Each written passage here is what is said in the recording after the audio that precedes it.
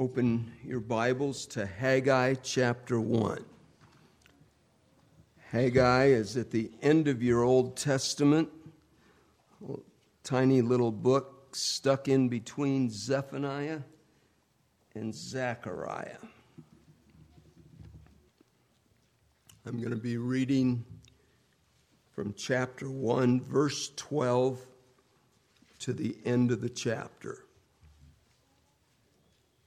This is God's word. Then Zerubbabel, son of Shealtiel, Joshua, son of Jehozadak, the high priest, and the whole remnant of the people obeyed the voice of the Lord their God and the message of the prophet Haggai, because the Lord their God had sent him, and the people feared the Lord. Then Haggai, the Lord's messenger, gave this message of the Lord to the people. I am with you, declares the Lord. So the Lord stirred up the spirit of Zerubbabel, son of Shealtiel, governor of Judah, and the spirit of Joshua, son of Jehozadak, the high priest, and the spirit of the whole remnant of the people. They came and began to work on the house of the Lord Almighty, their God, on the 24th day of the 6th month in the 2nd year of King Darius.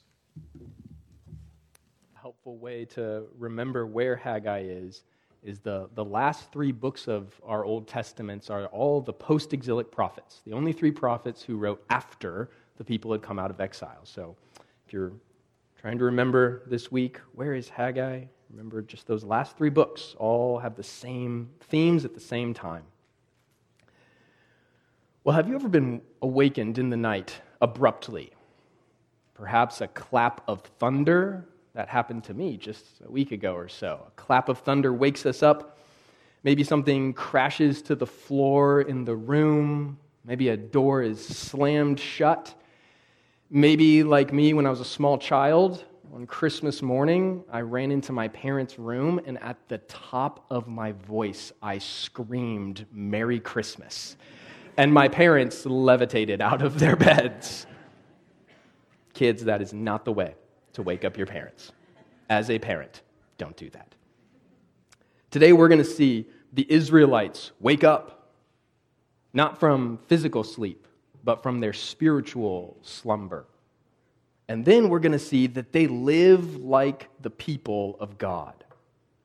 That's something that they hadn't been doing in the first 11 verses of Haggai. We looked at this 2 weeks ago. They had not been living as the people of God. And so what was God's word to them?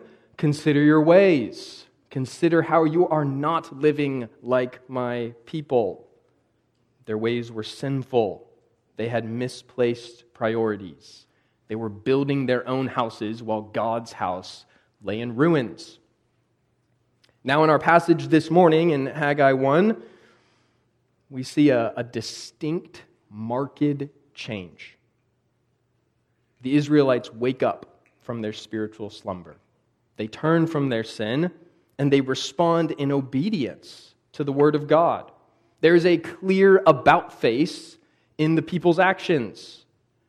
There's also a clear about face in the way their relationship to God is described. In verses 1 to 11, we see God is called the Lord. We see he's called the Lord of hosts, or the Lord Almighty, quite a few times. But here in our verses this morning, there's this subtle but consistent shift in the titles that are given to God. He's still called the Lord. He's still called the Lord of hosts, the Lord Almighty, but something else is added. Do you see it in the text there? Verse 12, twice. The Lord, their God. Verse 14, the Lord of hosts, their God. This is not just a God. This is not just some God. This is not a distant, far-off, unknowable God. This is not a God who is against them. This is their God.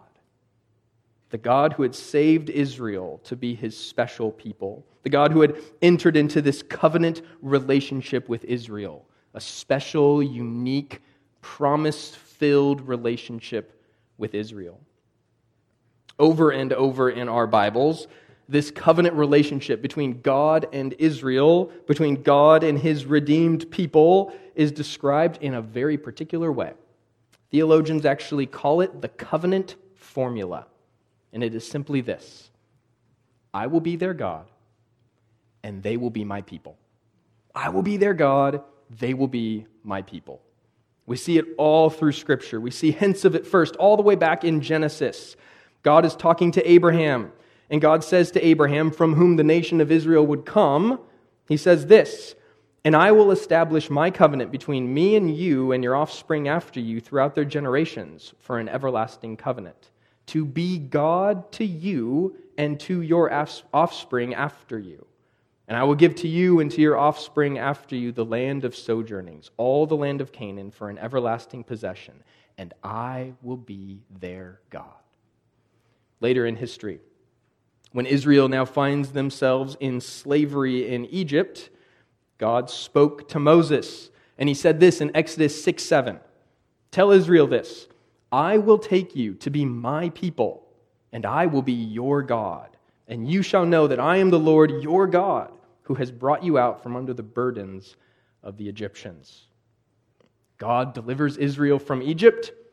God brings them into the wilderness to Mount Sinai, and it's there that he gives Israel his laws.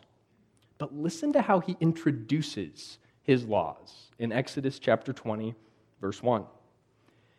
And God spoke all these words, saying, I am the Lord your God, who brought you out of the land of Egypt, out of the house of slavery. The Lord says, I'm your God. And so it naturally flows that the very first commandment he gives to Israel is what? You shall have no other gods before me. Why? Because I'm your God. You're my people. God is calling for faithfulness. He's calling for fidelity. He's saying, you'll have no other gods, and I'll have no other people.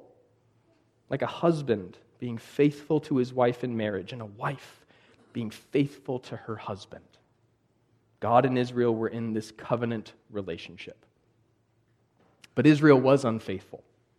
Israel did go after the gods of the nations. Israel broke that covenant relationship between God and his people. And so what did God do? He sent Israel into exile. And while they were in exile, not too long before we come to Haggai, God promised to Israel through the mouth of Jeremiah that he wasn't abandoning them. He was disciplining them. That is why they found themselves out of the promised land. But God was not abandoning them. And so he says in Jeremiah 32, beginning in verse 37, Behold, I will gather them from all the countries to which I drove them in my anger and my wrath and in great indignation.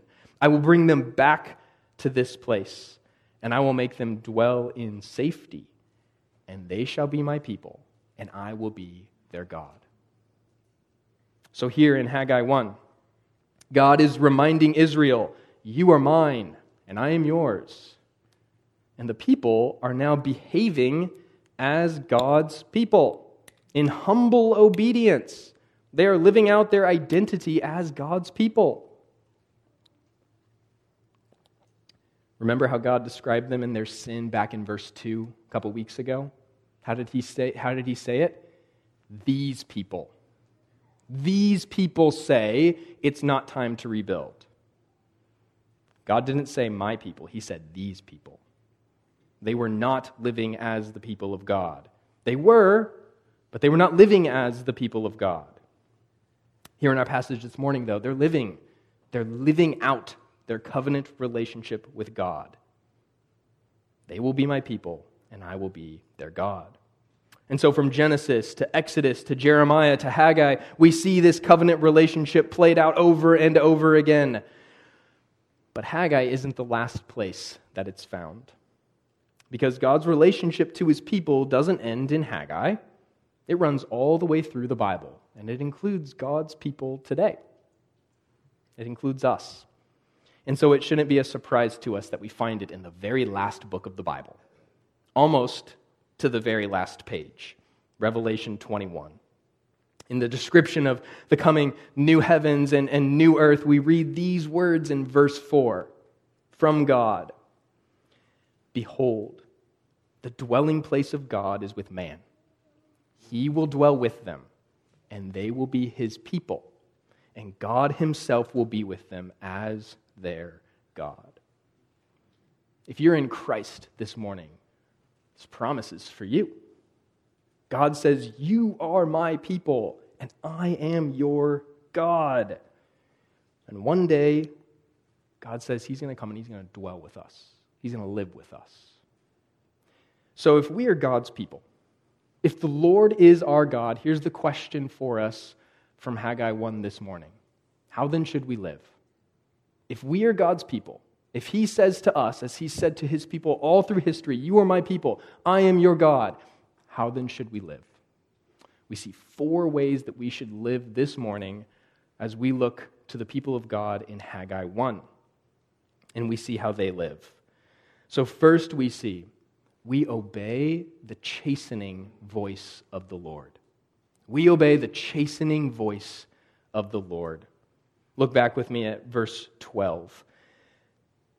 Then Zerubbabel, the son of Shealtiel, and Joshua, the son of Jehozadak, the high priest, with all the remnant of the people, obeyed the voice of the Lord their God, and the words of Haggai the prophet, as the Lord their God had sent him.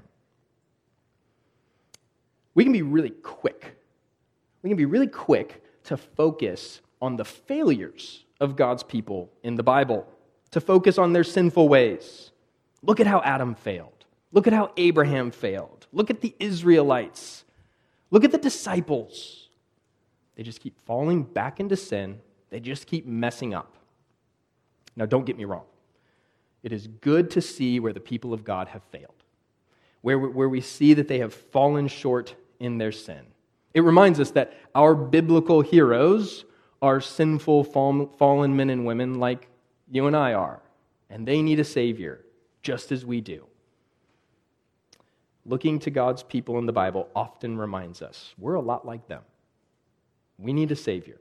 We need Jesus. It's also good for us, though, to see when by God's grace his people obey.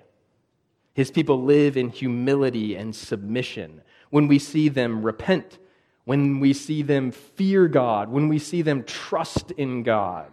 It's good for us to recognize this, to learn from it, and then to be spurred on by their examples. That's Hebrews chapter 11. We think of that really quickly. All of those who have gone before us and lived by faith as they look to Jesus. It's good for us to consider, to imitate those examples. Look at God's people. Look at how they responded when their sin was put on display. We could definitely learn from them. So God had given the people in Haggai this scathing rebuke. He had asked this question, is it time for you yourselves to dwell in your paneled houses while this house lies in ruins? And then he had brought severe discipline. You looked for much, and behold, it came to little. And when you brought it home, I blew it away. And it's here that we see a bit of a surprising twist. The people turn from their sinful ways. There's this positive response to the word of God. Now, we might not respond as Jonah did when the people of Nineveh were granted repentance by the Lord. Jonah was angry with God that he would grant them repentance. But I know that I am a bit surprised. Wait, the people obeyed? They responded favorably to God's word? Really, they did? And sometimes I actually am kind of hoping that they wouldn't. I'm actually hoping that they wouldn't so that I can say to myself as I read Haggai, wow, the Israelites were really sinful. I can relate. I struggle too. And maybe even in that response, there's a little laziness. I can more easily excuse my sin if I see Israel sinning. I can more easily put off dealing with my sin if the Israelites are putting off dealing with theirs. The Israelites sinned and they didn't do anything about it. I can sin and not really do anything about it either. But God puts the obedience of his people on display. No getting around it now. Those who had been brought into covenant relationship with God, those who can say, we are his people and he is our God, they live like it. We need to see that here in our verses this morning. We need to see how God's people live. We need to be reminded how we too should live as God's people. So God had rebuked, he had disciplined, and then he brings in our verses transformation. The people, all the people, from the leadership to all the remnant, they responded in obedience to the voice of the Lord their God. They did what the Lord had said through the mouth of his prophet. Now, before we look at the people's obedience to the voice of God, we should pause for a moment, and we should see how God's voice came to them. It came through the mouth of Haggai, as the text says, because the Lord their God had sent him. God's word came to God's people through the mouth of a prophet. And clearly the people recognized this. They recognized that Haggai spoke the very words of God to them. Otherwise, they wouldn't have obeyed. Who is this guy? He doesn't speak for God. But they recognized he does. He brings God's word. They recognized the channel that the message came through. They recognized that Haggai had been sent by God with this message. It was not Haggai's voice that they were really obeying. It was God's voice they were obeying. So how do we hear God's voice today? What's the channel? If you were with us in Sunday school, you already know all these answers. Hebrews chapter 1. How does Hebrews 1 begin? Long ago, at many times, in many ways, God spoke to our fathers by the prophets.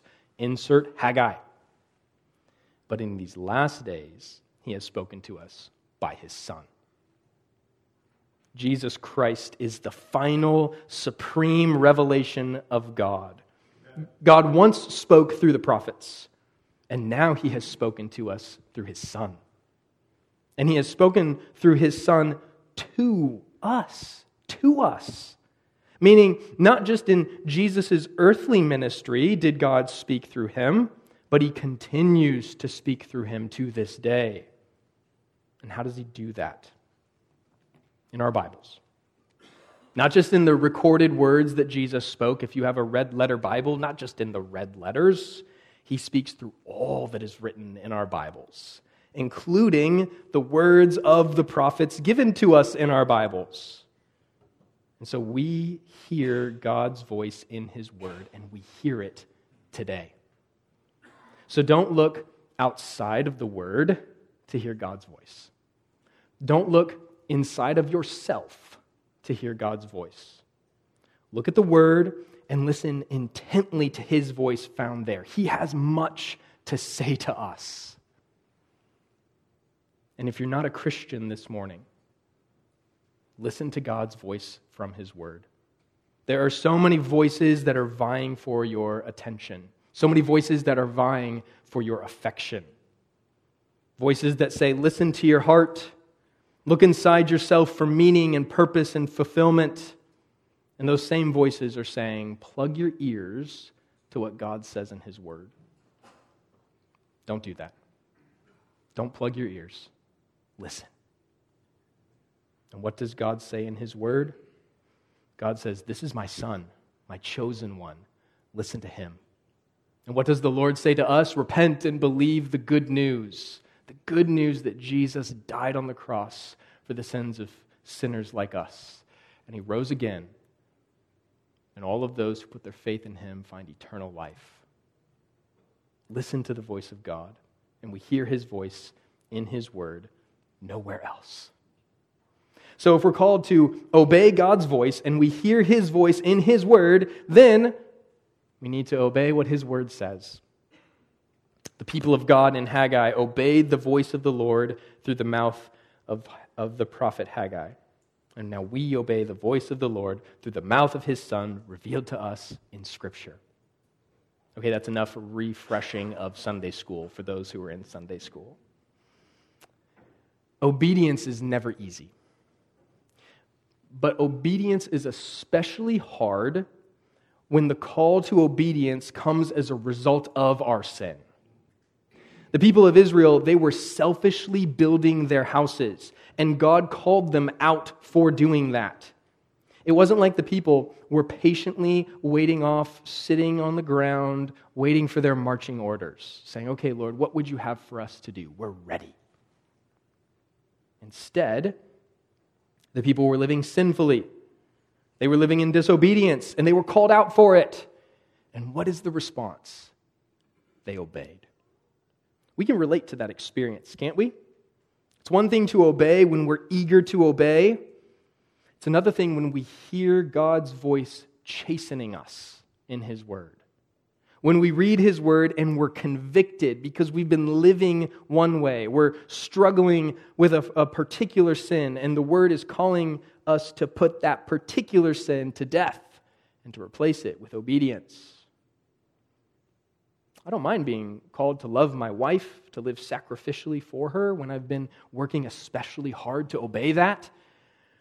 But when I've been failing to love my wife, when I've been failing to sacrifice for her, when I've been living for myself and I know it, but I'm just justifying myself or I'm ignoring my sin, then obedience is all the more difficult.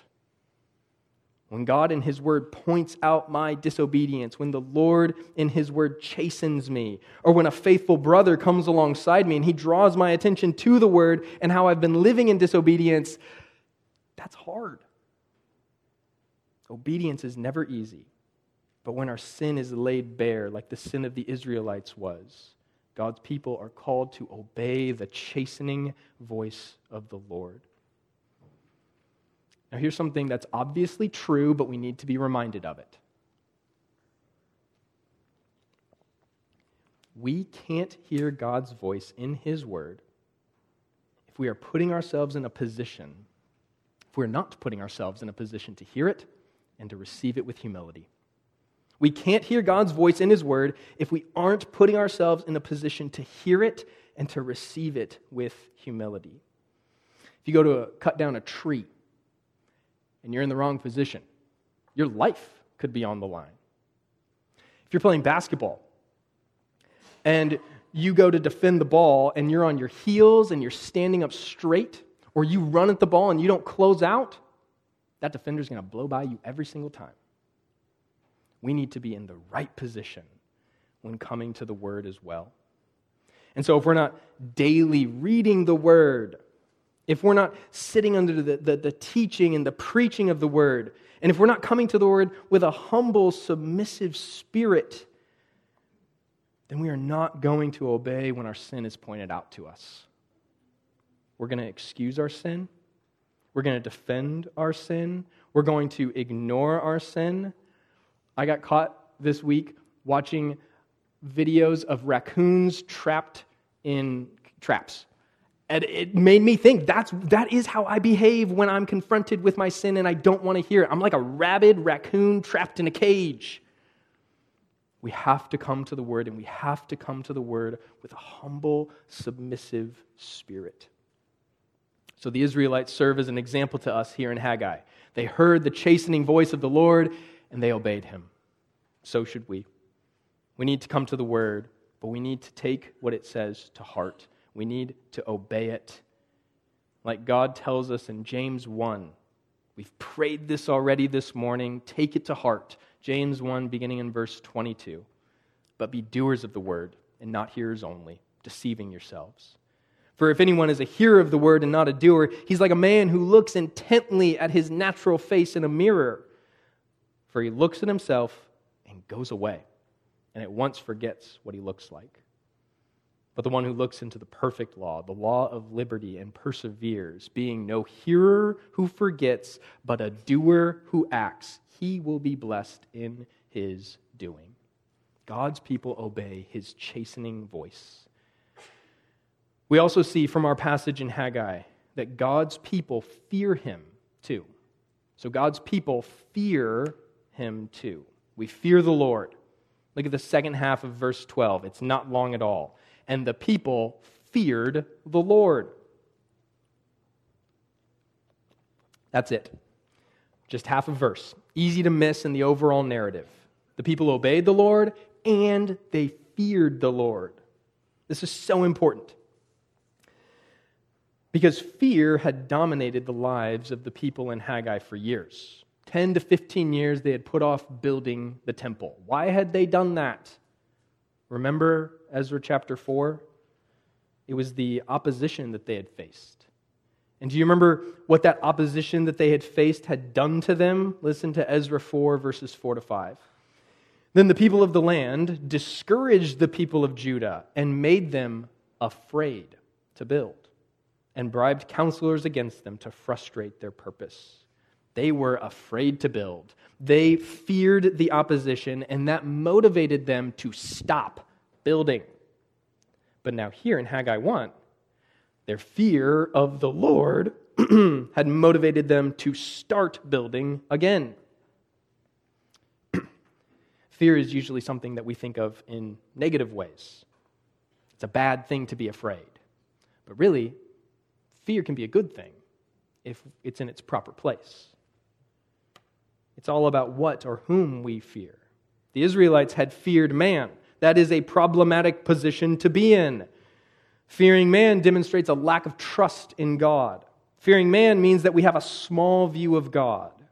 Fearing man means that we're considering what others think of us or might do to us instead of considering what God thinks of us and what He has promised to do for us. The Israelites had feared man, but now their fear was redirected away from man and toward God. It's good for us to fear God, not in expectation of punishment. The Christian has no fear of that. That's not the kind of fear that God's people should have. That's misplaced fear. But a humble, submissive posture of awe. We need more of that in our lives. It's recognizing our proper place in the relationship. God is creator and we are the creatures. It's recognizing that He is holy and righteous and good and we are not. It's recognizing that He is worthy of our worship. He's worthy of giving commandments. He's worthy of setting the terms for our relationship to Him. And so He's also worthy of our obedience. It's right to fear Him. If we don't fear God, there is something seriously wrong with us. We're not taking the Word of God seriously if we don't fear Him. We're not living in obedience to God if we don't fear Him. Because we have to get this. Fear is the internal heart posture that God's people should have. And obedience is the outworking of that internal heart posture. Those who fear God obey God. Those who are living in obedience, true obedience to God, they're doing it because they rightly fear Him in their hearts. We see this connection played out in Deuteronomy chapter 6. I picked one place. There's lots of places we could go to. God is preparing the Israelites to enter into the promised land for the second attempt. And through Moses, God is reminding Israel of what their relationship to Him should look like. And listen to Deuteronomy chapter 6, beginning in verse 1, and listen for this connection between fear and obedience. Now this is the commandment, the statutes and the rules that the Lord your God commanded me to teach you, that you may do them in the land to which you are going over to possess, that you may fear the Lord your God, you and your son and your son's son, by keeping all His statutes and His commandments, which I command you all the days of your life, and that your days may be long. So how do we fear God? How do we demonstrate that we fear God? By keeping all His statutes and His commandments. Our heart posture, it works itself out in the way that we live. So the people of God in Haggai, they feared Him. How do we know? They obeyed His voice. Do you fear God? Are you living in humble submission to Him? Are you more concerned with what God says than what man says? Do you hunger for His word or do you hunger for human input? Do you fear God? It'll show up in how you live. We'll think less and less of what man might do to us and more of what the Lord requires of us. We see that with the Israelites in Haggai. If the Lord is our God, then we fear Him. Here's the third way that we ought to live as God's people. We cling to the Lord's promised presence with us. We cling to the Lord's promised presence with us. And we see that in verse 13. Then Haggai, the messenger of the Lord, spoke to the people with the Lord's message. I am with you, declares the Lord. I find it so interesting that God took quite a bit of time. He said quite a bit in his rebuke and discipline of the Lord. But it just took this short word to reassure them. I am with you. And they got to work. We all need reassurance. I can think of lots of examples in the parent-child relationship. Learning how to ride a bike, jumping into the deep end of the swimming pool, riding a roller coaster for the first time, all kinds of situations that are hard and scary for kids, and maybe some of us adults as we think about roller coasters. But in almost all of those situations that come to mind, all of these situations that require reassurance, as varied as those situations may be, my words to my kids are almost always the same. I'm right here. I got you. I'm with you. And when I say that, what I mean is more than just, I'll be with you even if this all falls apart. I'll be with you even if this fails. I'm not just here to comfort you when you fall or when you go under the water or when you get sick on the roller coaster, but I'm going to see you through whatever it is until you're out on the other side. I'm going to see to it that you succeed. This is what God says to the people of Israel. I am with you, and I won't let your efforts of obedience fail. They won't fail. God's promised presence is an assurance that his people's efforts will succeed. God will see them through to the end. He will ensure that what they've set out to accomplish according to his word, done in obedience to him, out of fear for him, he's going to make sure that it happens. They can be sure that they will succeed. And that's obvious motivation, isn't it? We see it in verses 14 to 15. God's people got to work. They came and worked on the house of the Lord of hosts, their God. And the same is true for us.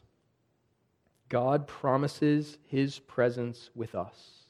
And that's an assurance that our efforts will succeed. What we have set out to do in obedience to his voice as revealed in his word, in fear of him, we're going to meet with success. Maybe not success as the world defines success. Maybe not even success as we envisioned success to be. God may teach us, he may show us in painful ways what success looks like for him. For the Christian, we measure success by the standard of the cross. God perfectly achieved everything he intended at the cross. And that meant the death of Christ. That's not how we naturally think of success. The death of Jesus would have been a failure in the eyes of the world. Perhaps you are sitting here this morning and the Lord has not opened your eyes and you are thinking, that sounds like a failure. But it was anything but a failure. It was the ultimate achievement of success. Through his death, victory over sin and death and the powers of evil was won. Just before Jesus ascended into heaven, he gave us the Great Commission. Sunday school rehash yet again. And this is what he says in the Great Commission. Go therefore and make disciples of all nations, baptizing them in the name of the Father and of the Son and of the Holy Spirit, teaching them to observe all that I have commanded you.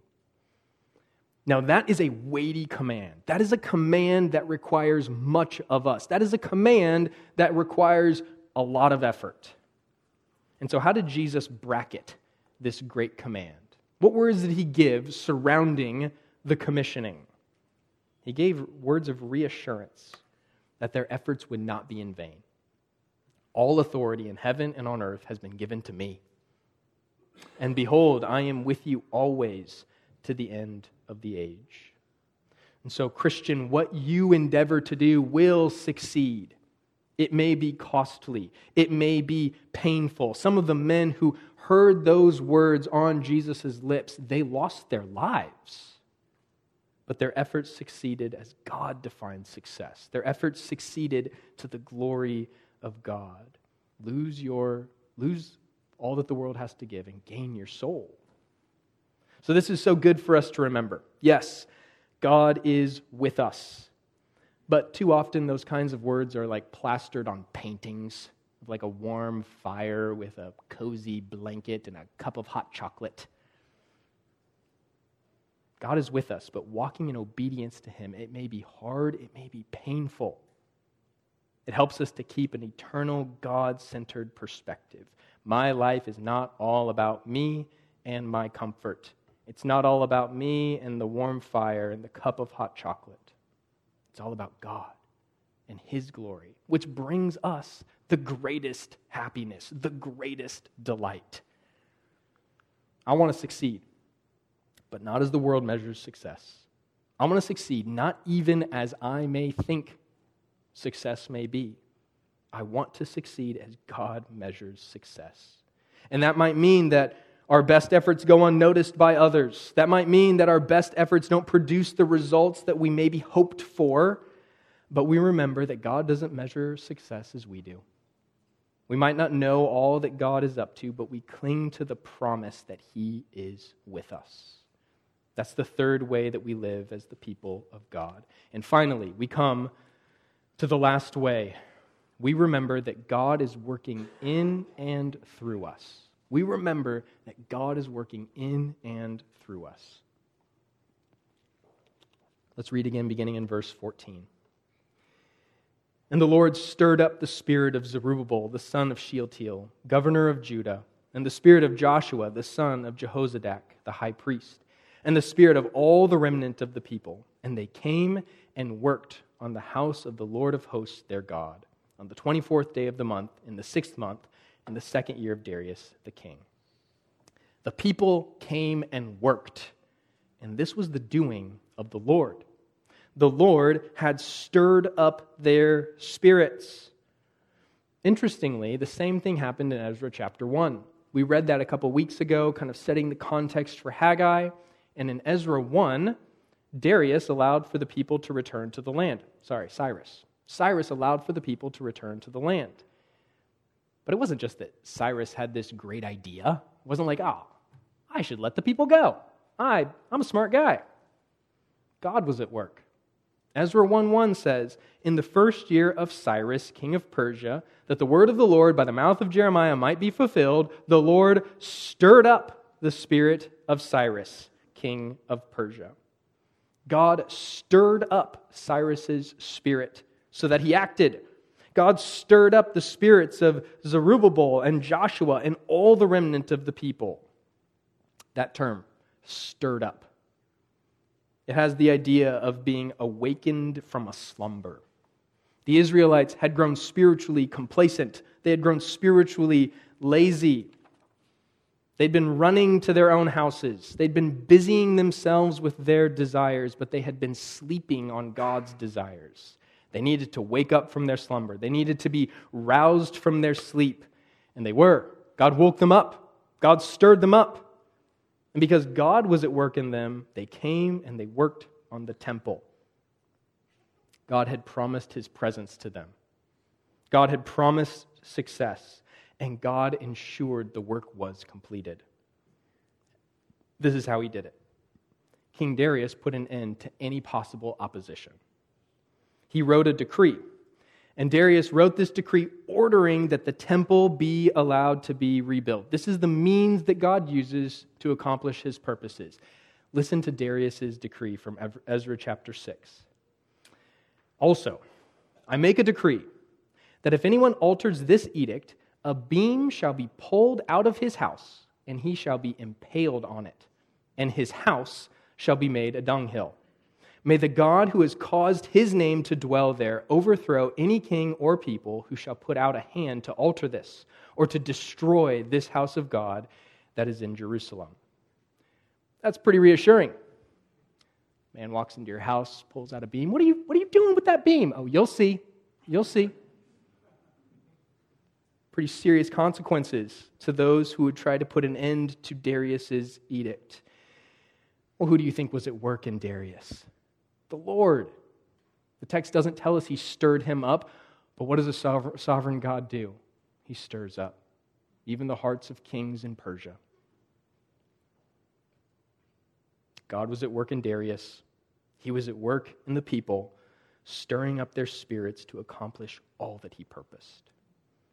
God can promise success. He can do it because he is the one who works in us and through us to bring that success.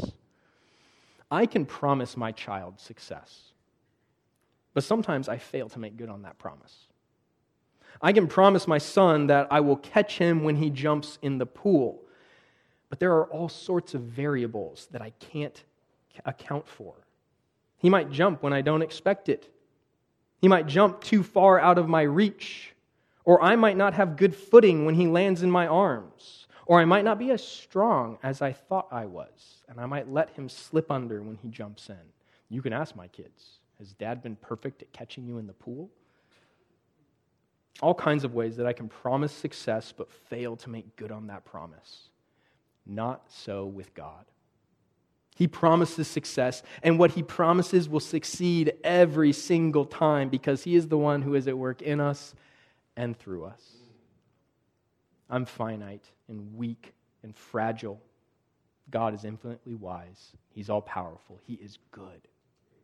And so when he promises success, we can be sure that success will follow. He promised the Israelites success in rebuilding the temple, and it was rebuilt. Maybe not in every way that they expected. We'll see that next week. But it succeeded as God defines success. Because God was at work in them. God stirred them up from their sleepiness to accomplish his good purposes. And so what did Paul say to the Philippian church? He who began a good work in you will see it to completion at the day of Jesus Christ. And how did Paul introduce that wonderfully rich, comforting word to us?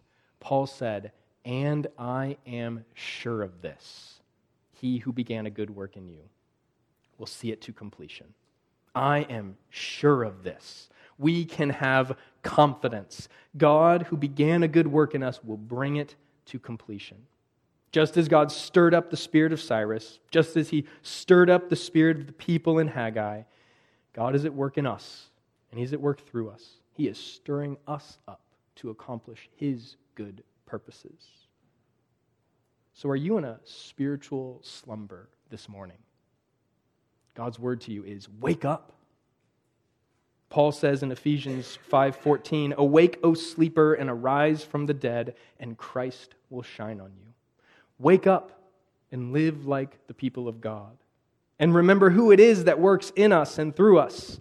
Wake up and remember. Wake up and take comfort and strength, knowing the one who strengthens you, knowing the one who began a good work, he will see it to completion. Wake up. Obey the chastening voice of the Lord. Fear the Lord. Cling to the promised presence of the Lord. And remember who it is that works in us and through us. May we live like the people of God by the grace that God provides. Let's pray together. Heavenly Father, we count it such a privilege that we can pray to you because we are coming to you in desperate need. We can't do all that you have said in your word apart from your work in us. And so, Father, now,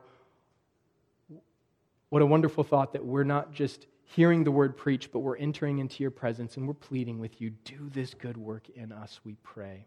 Be at work in our hearts that we might succeed as you define success, that we might remember that your promise is ever true. You are with us. And we pray, Father, that you would be at work in the hearts of those who don't know you, that you wouldn't just wake them up from slumber, but that you would bring them back from death.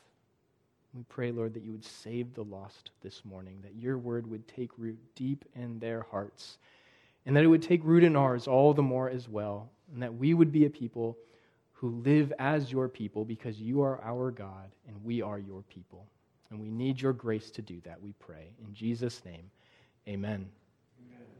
Let's stand to sing one final song together. And we'll sing, All Glory Be to Christ. One final word, Psalm 100. Make a joyful noise to the Lord, all the earth. Serve the Lord with gladness. Come into his presence with singing.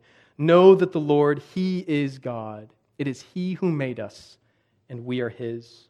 We are his people and the sheep of his pasture. Enter his gates with thanksgiving and his courts with praise. Give thanks to him. Bless his name. For the Lord is good. His steadfast love endures forever, and his faithfulness to all generations. Amen. Amen.